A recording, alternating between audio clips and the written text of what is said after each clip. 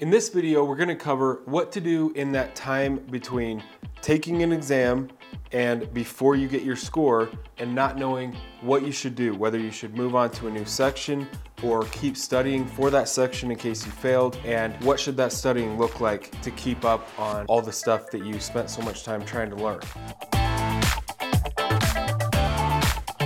Again, as you can probably guess, this is a question that I get asked all the time. So in this video, I'm going to give you the scenario or the thing that you should definitely not do in this scenario, and then I'm going to give you two study strategies that are very effective and very efficient at helping you keep up and maintain or even improve your understanding on the section that you just took that you haven't got your score yet for. But before we get into that, first I want to point out a very helpful tip that can help you really minimize the question based around this scenario.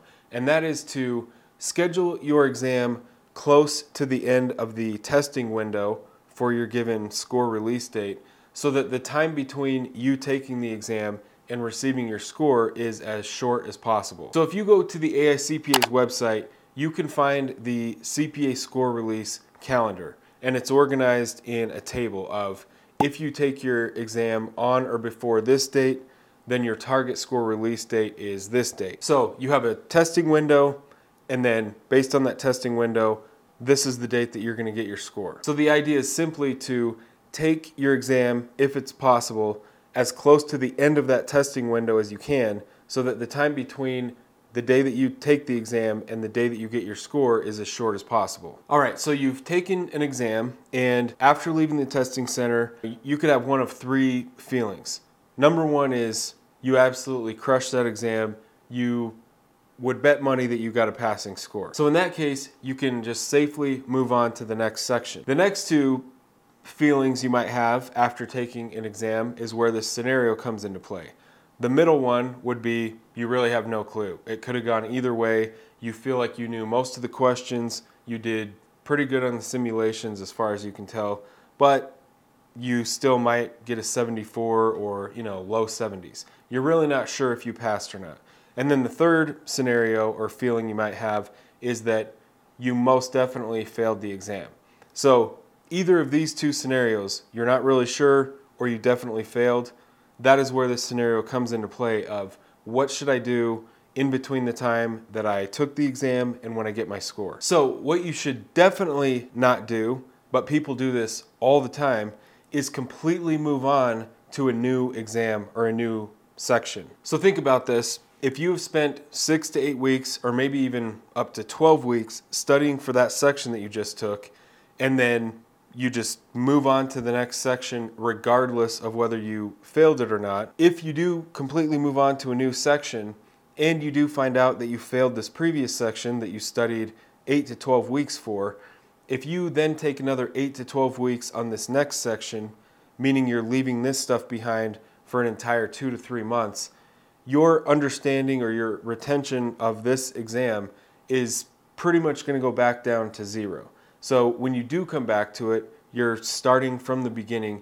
That doesn't make any sense because you've already spent 8 to 12 weeks working on this section. The other thing is, that is a very key point, and there's two parts to this, is that if you do find out that you got a failing score on this, then that means that your process isn't effective enough to get you a passing score. So it doesn't really make any sense to move on and do that same thing, make those same mistakes or whatever was missing from your study process. It really doesn't make any sense to move on and spend another 6 to 12 weeks on a brand new section when, again, if you got a failing score, that indicates that your study process isn't exactly bulletproof, right? So on the other hand, it makes a lot more sense to stick with this section and restudy until you can get a passing score, because then you have a very good idea of what you changed, or you're trying to get to a point where you're getting a passing score so that you know that you have a study process that at least can produce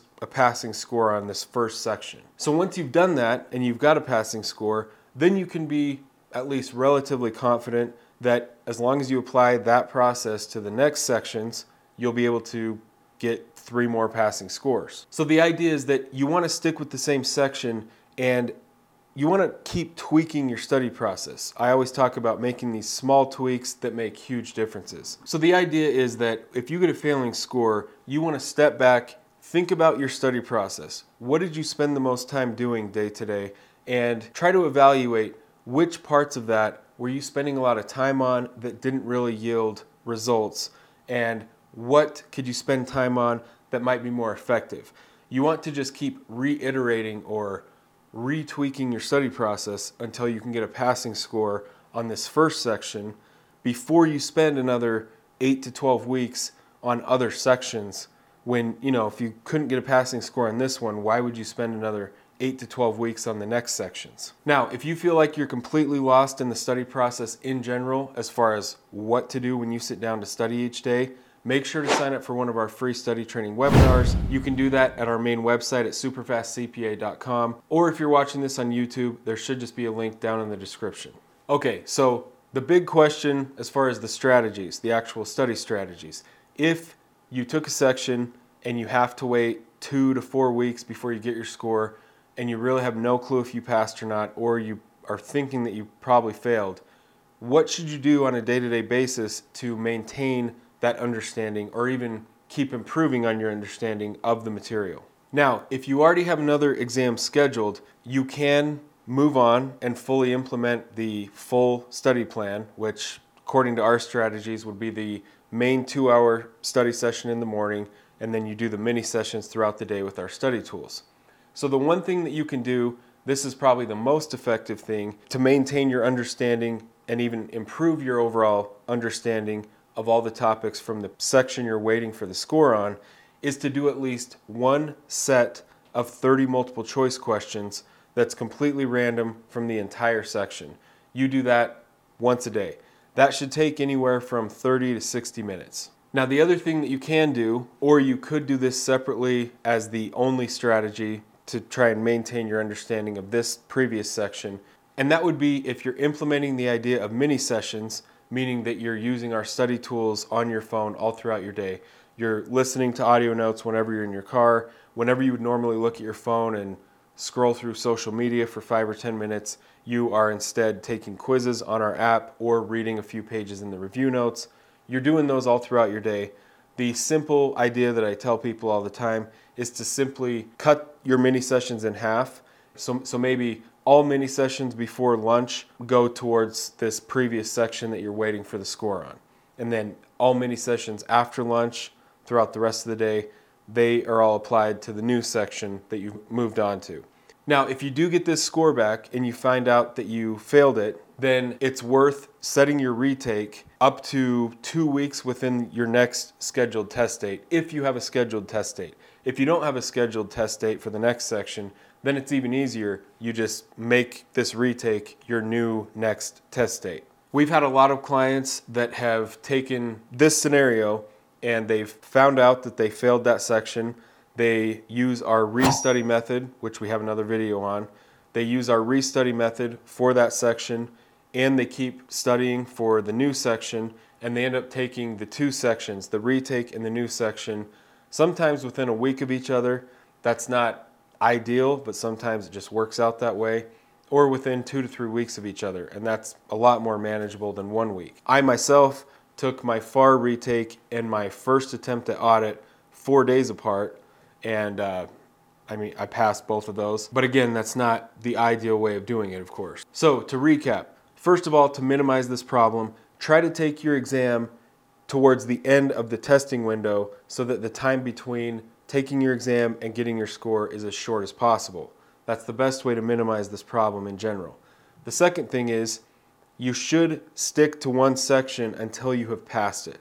Because again, there's no point if you got a failing score, if your study methods led you to a failing score on this section that you spent 8 to 12 weeks on, it doesn't make any sense to spend another 8 to 12 weeks on a new section, forget all this stuff that you spent 12 weeks on, even though you only got a failing score, and then likely get a failing score on this next one.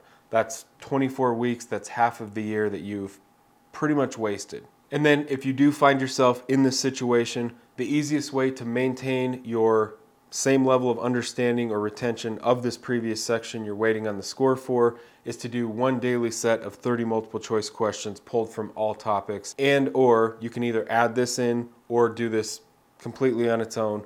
Dedicate half your daily mini sessions to the previous section and half to the new section. So I hope you found this video helpful. If you did, share this with somebody else who's also working on their CPA exams. Our podcast, specifically the interviews, we're almost at 100 interviews at this point, with our previous clients who have cracked the code and passed their CPA exams. Those interviews are the most helpful free resource available anywhere for somebody trying to figure out their own CPA study process. So share these videos, these interviews, or the podcast in general with somebody you know who's also working on their CPA exams. Thank you for watching, and we'll see you on the next episode.